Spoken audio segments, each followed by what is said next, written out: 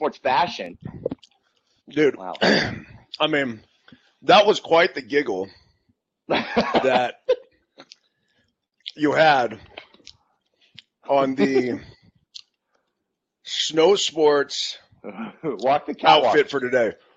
Like, I mean, I'll stand up as you just knocked yourself off the stream somehow in some way, but this is what Kowalski was going nuts on.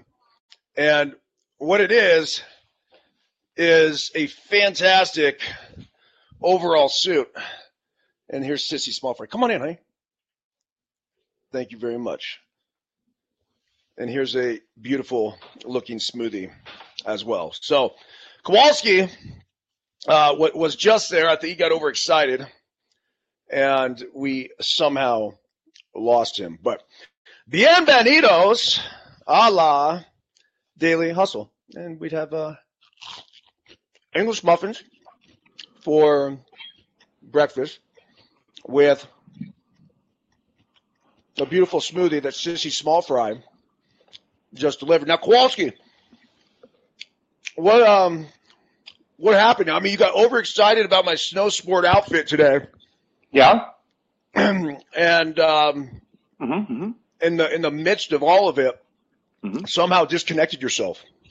Oh, no. So what happened is when you got up in that, I think it's a snow sport outfit. I'm not sure if it's made for driving a Zamboni or what you guys do with those kind of snow sport outfits. But you got up to move, and I think because of all the material and obviously the material when it moves has a sound on it too. So yeah, you moved and then a cord yanked out and then the screen went black, but I'm back in, you know. But that is one hell of a snow sport outfit. Pretty solid, huh? I mean, I'm a little bit like, damn, I wish I had one on. Yeah. Just for production value. Yeah, I mean, you gotta have some balls. You gotta have some balls to rock this. It is, you know, and I've thought about going shirtless under here. and these are just off the nips too, because the nips are here. But yeah. I mean, they're kind of like bibs, right? Yeah. And it's actually what you call bibs. Like that's what they call these now that I just realized it. But they call them the same thing that, you know, I know you love rocking bibs on the bicycle. I do. I love it. Postures you up and it gives you that nice party boy feel to have the straps over, shirtless underneath. Well, David, good morning to you from Nova Scotia, Halifax. David, explain to me real quick, like, what's the difference between Nova Scotia and Halifax? Is Halifax a city and Nova Scotia is a province, or is it vice versa? And Kowalski, for the last time, quit fucking with your camera. Like, I know you have this. I'm a popular guy. About clean windshields. People called me, and the screen went black. I put it on Do Not Disturb. People are calling me, dude. It's Mountain Standard Time. The day has begun. Onward. So you're wearing the Cubs hat this morning, and by the way, my headset is still wet from the first We Sweat class, and that's when we know we had a good one. So we had some good chats this morning at 6 a.m. Pacific time. Of course, that is 7 a.m. Mountain Standard Time, where Kowalski is in Arizona. We got to be catching up here pretty soon, right? Isn't it about the middle of March usually where the clock in California goes forward? I don't know. Yeah. Whatever. I agree with you guys. I like staying on the same time. I don't think we need to be moving it back and forth. I think it's really, really complex.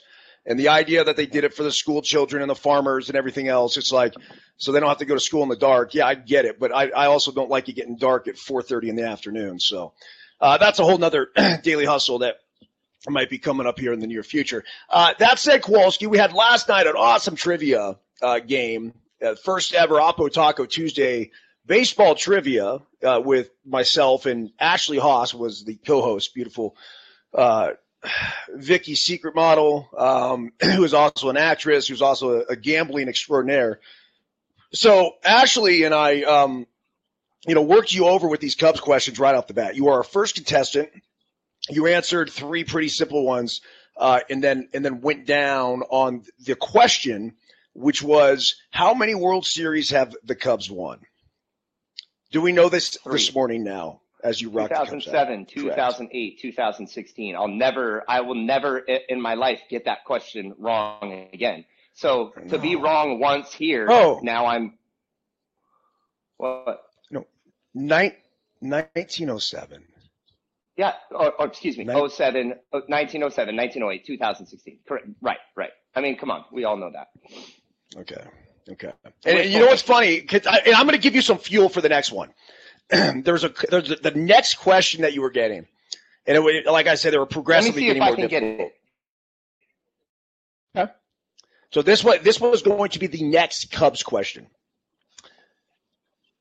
Mm-hmm. The most amount of games that the Cubs have ever won in one season.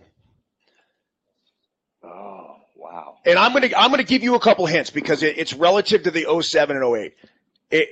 The year was actually 1906, and they won this certain amount of games, right? Which you're gonna try to guess. And then they went on to lose to the White Sox in the World Series. Do you know the amount? 108. That's not a bad guess. 116. Ah! How about that? It's pretty heavy, right? It's incredible. Yeah. It's amazing. Yeah. I'd like to see that happen again, but, we'll see. How do the Cubs? Yeah, what's the Cubs' prospects look like this year? No bueno? We still got a lot of the nucleus that we had from 16, right? So you have a lot of this championship pedigree. We got Jay Hay. We have Javi Baez up the middle. We've got Chris Bryant. We've got Rizzo. We've got Contreras behind the dish. Now we bring back Arrieta, but we bring back Arrieta and we let Lester go to our rival, basically for the same amount of money, basically coming off the same year as numbers wise, performance wise. So I'm interested to see how Arrieta does and how Lester does. What I think makes the Arrieta deal interesting is that his manager was his catcher for so long, right? All the success that Ross and Arrieta has had as a tandem. So I think we got that working in our favor, and hopefully we can just make a real push into the playoffs this year and not get embarrassed by the Marlins in a 1-game wild card playoff at home. So, but having fans in Wrigley is going to make a big difference. Yeah, I didn't know how well David Ross would do. I know I really like him as a dude. I know he was a fantastic teammate, great player. But I had no idea, how he would do, because all of a sudden he was the manager. And in today's game, look, it doesn't matter who you are. Like as a manager, it's impossible to be everybody's best friend.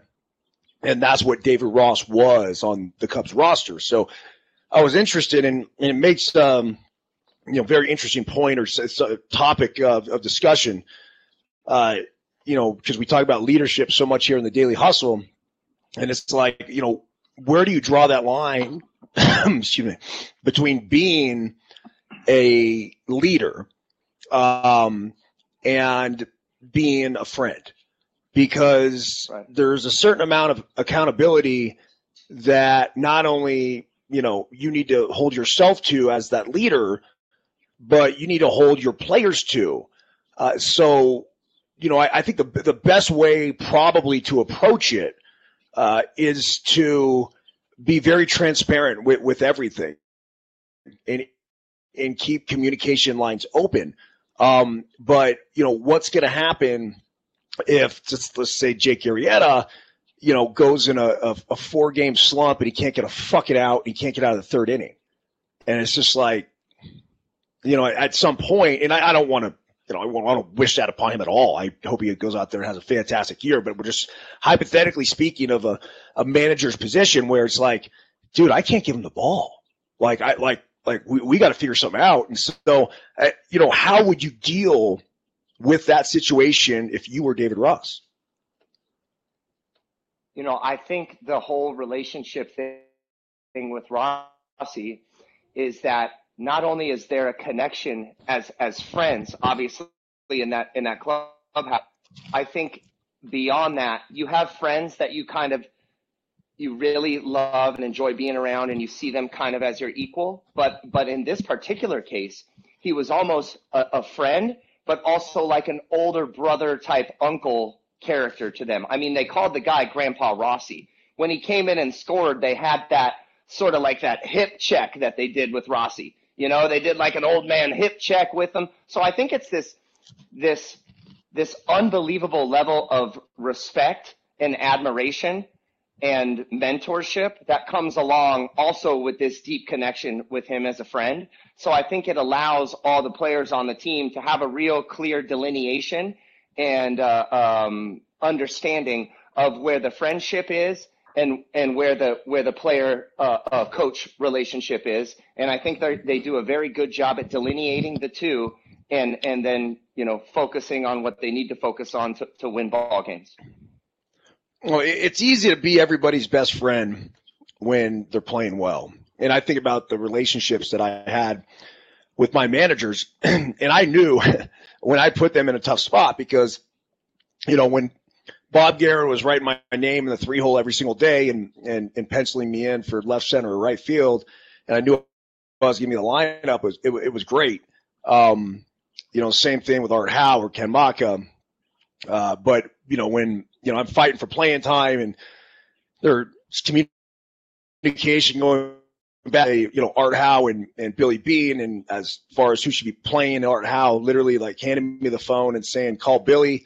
Like there's so many dynamics there that get very complicated. And that's the truth, man. It actually happened twice. And it happened with two different managers. It happened with Art when I got sent down in 2002 at the very start of the season. And Art picked up the phone. He handed me the phone. He said, call Billy. This wasn't my choice. And the next time it happened was after we came back from Boston, 2005. Ken Maka was a manager. And I'd gone on a tear for 2 or 3 games in a row. And we get back to Oakland, and I think we were facing the Yankees, and we had like Mike Mussina on the mound. And they'd called up Matt Watson and immediately threw him in a lineup. And the day before, I'd gone 3 for 4 against Matt Clement, who's like a nasty, at the time, he's a filthy right-hander. I think he pitched for the Cubs too. Dirty slider, 94 with run. And I'd had a few hits, 3 hits off of him. And then I believe it was, the game win, what would have been the game winning home run, 2 down in the 9th against Keith Folk. And Keith Folk threw me he was throwing one changeup after another, changeup, and he had a filthy changeup, almost Trevor Hoffman-esque. And at the time, he was the best closer in baseball too, and again, a right-handed pitcher. And I ended up getting foul a bunch of pitches off, maybe a 10-pitch at bat, get a 3-2 fastball, runner on, like I said, runner on first, top of the 9th, 2 outs, we're down 1, and I hit a fucking bomb over the Green Monster, and it put us up 1.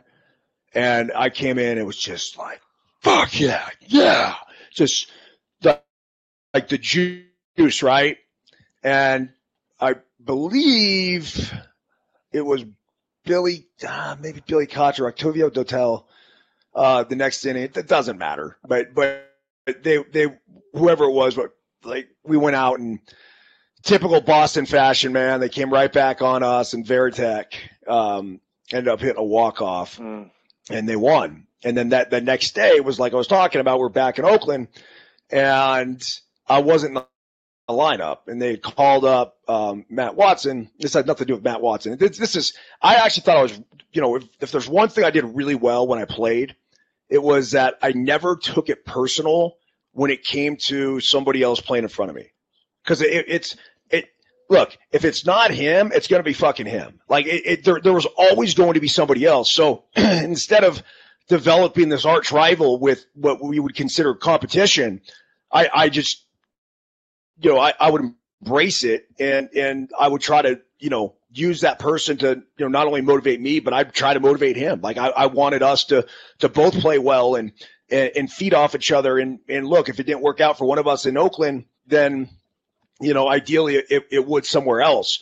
I learned that really early in college, and I learned it from Scott and Mike Seal, because both of these guys were at UCLA and they're brothers. And it was the three of us who were fighting for the starting right field job when I was a freshman. Mike was a senior who was an All-American at Loyola Marymount, and he had transferred over. Scott was a sophomore. He got a little bit of playing time as a freshman, had all sorts of tools, could hit a ball freaking 500 feet. Mike was, at the time, the most polished player, the most experienced. Obviously I came in raw as could be, and then Scott was an unproven commodity at that point. But instead of me coming in and having to face this ridiculous competition, in where it feels, really uncomfortable, it was like those guys immediately became my best friends. And ironically, so Mike got moved to left field, and he was our starting left fielder. I ended up winning the starting right field job. Scott did not play much that year, a little first base, but he was in and out of the lineup. And then the next year, Scott transferred to Cal State Fullerton, where he had an unbelievable year, ended up getting drafted by the Padres and played a number of years in the minor leagues. So, that's your typical case of where you're in this arena and you're there with your competition, and it's like, we can't control the circumstances. We can only control our reaction to them. And the more love and positivity and helpfulness, so to speak, that we give out to other people, the more it's returned. So here were these guys that were just the most diligent workers that I've ever been around. And dude, we would show up. I'll never forget. Like I'd go to the Jackie Robinson Stadium with the Seal brothers, 10 o'clock at night, and they had the key to the cage, and we fire on the lights, man. And bro, we'd hit for 2 hours. There were times we'd pull like a case of beer in there, and crush 24 beers and just fucking take whacks. That was everything, man. It's so cool. But yeah, it's so when that happened, when I was out of the lineup, Maka finally understood, and I was always arguing, with him about playing time, and it was just I just wanted a shot, and I would never make the case unless I had a leg to stand on, and if I wasn't playing well, trust me, I wasn't fighting. I wasn't going to be in there fighting. I had to earn it. The difficulty was when I felt like I had earned the playing time and I didn't get it. And so when that happened, it was upsetting, because, you're sitting here and you're like, dude, this is my career. This is my livelihood.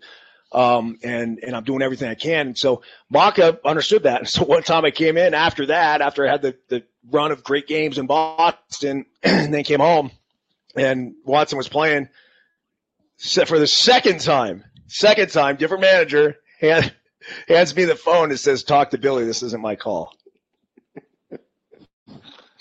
Pretty crazy, huh? Yeah, but I think at some point you got to tell the story on when, like, you literally chased Billy down.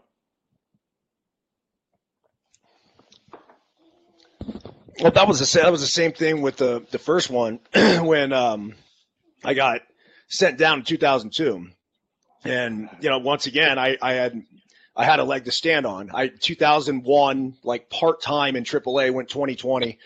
That's 20 home runs and 20 bags.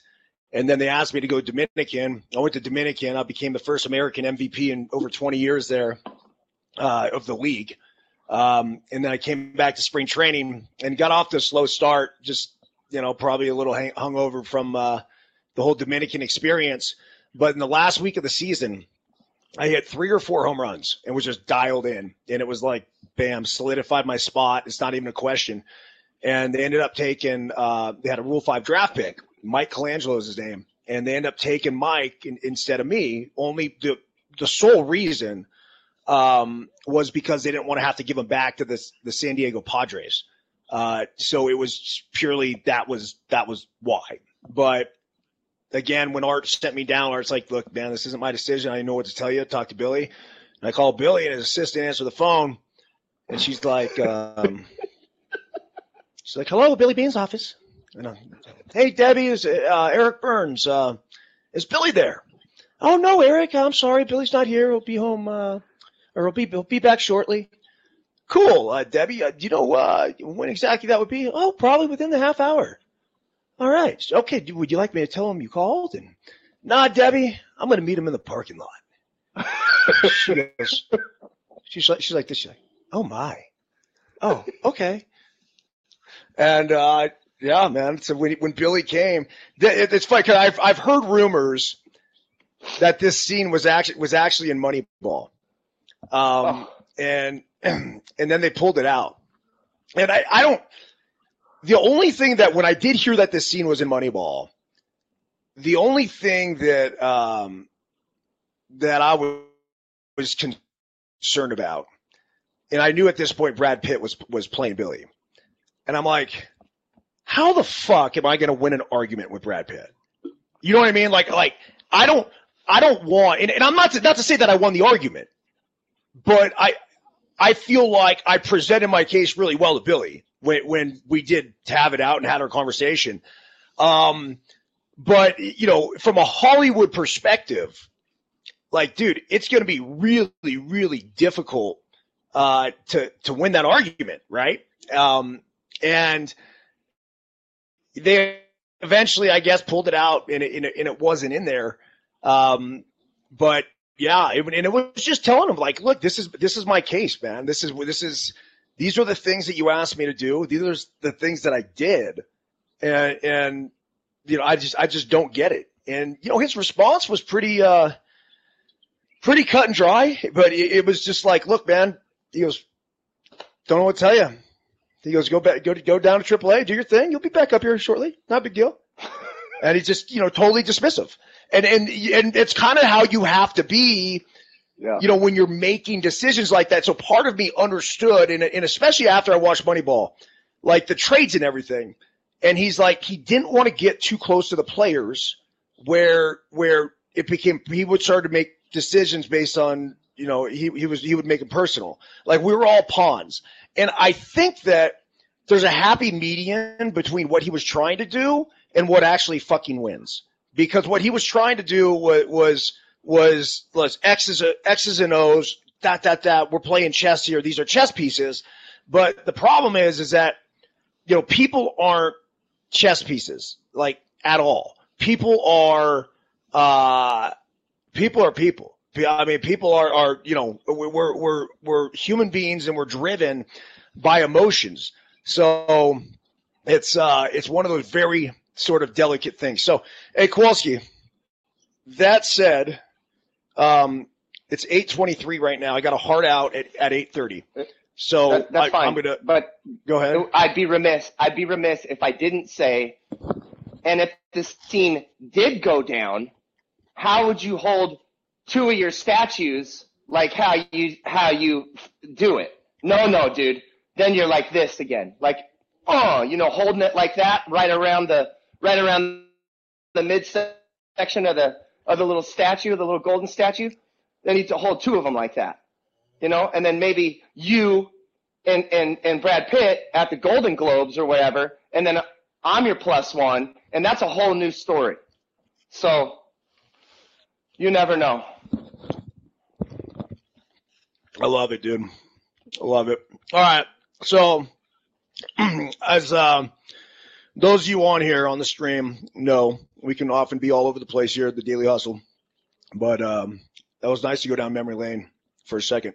Let's get to the Daily Hustle, because we got 6 minutes here, and I got to get my kids out to school and then get out to Chloe's ski race today and onto the snow sports mountain, as Kowalski likes to call it, over there at Squaw.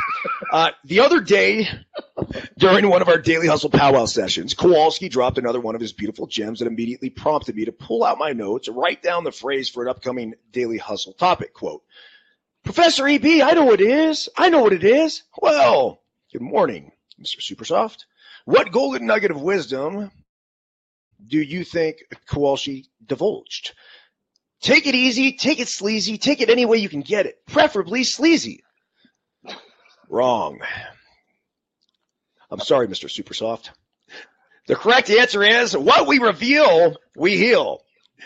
We were talking about having to have uncomfortable conversations with those closest to us. And as Kowalski suggested, when we are able to be completely transparent and forthcoming with ourselves and others, that immediately puts us in a position to heal whatever internal wounds we may be holding on to. Co-founding No Filter Network has been an awesome experience, and one of the main reasons is the open communication my partner Joe Manueli and I have been able to have from the get-go. Does this mean we never disagree? Of course not. But instead of letting our disagreements fester while building a mountain of resentment, we have the tough conversation and begin working towards a solution.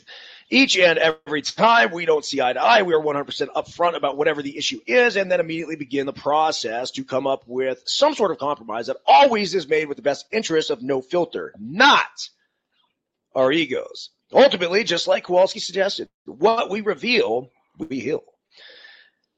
EB.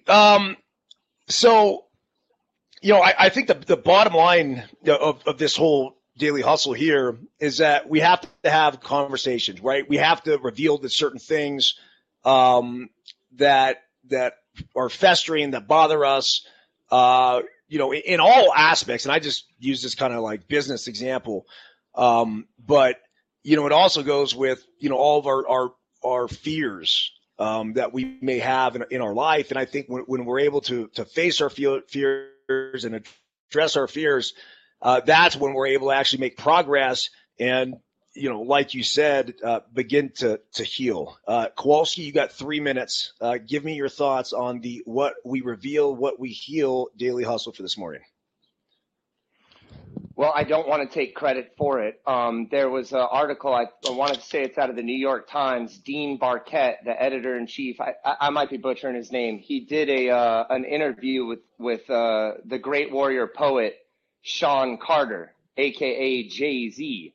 And Jay-Z actually said, what we reveal, we heal.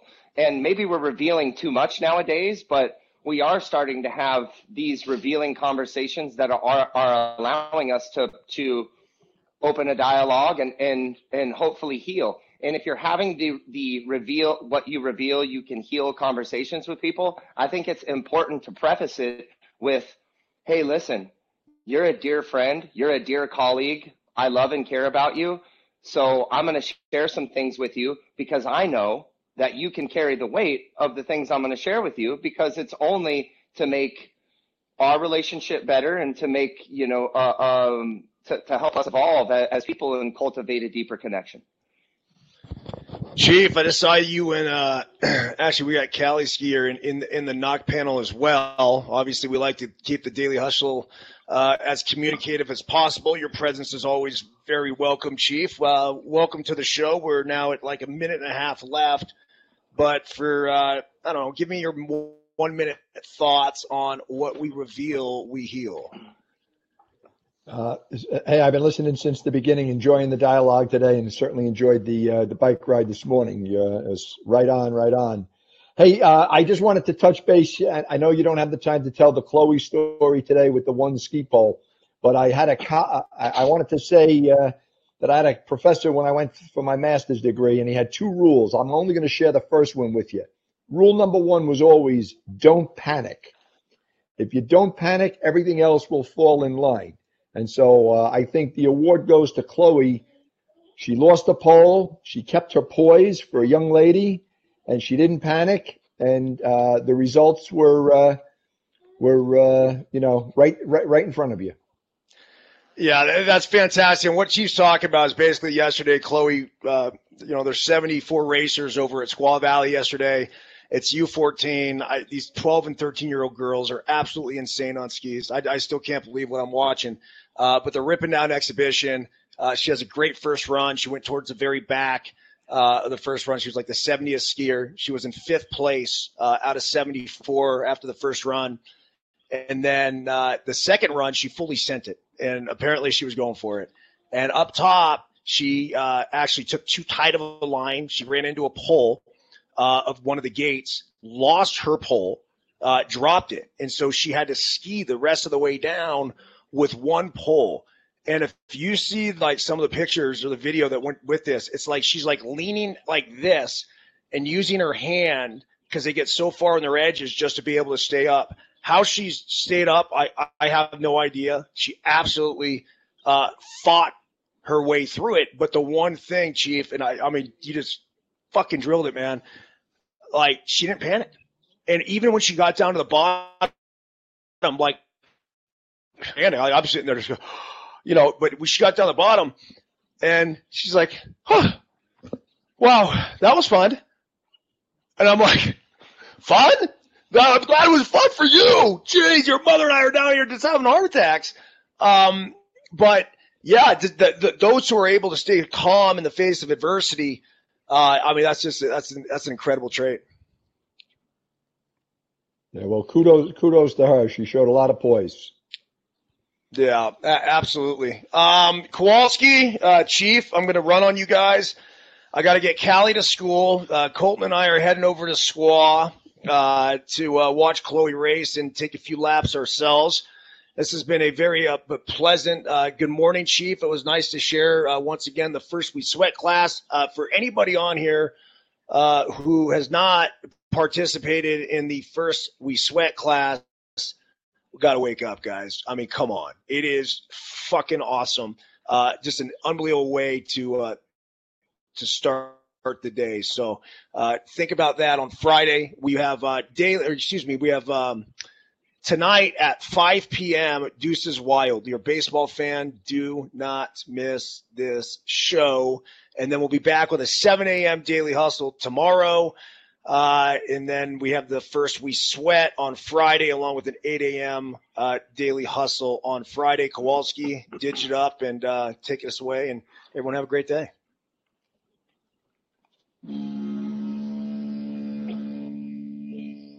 Yeah, man. It's a good push. Really good push, dude. Whoa, with the foot. Yeah!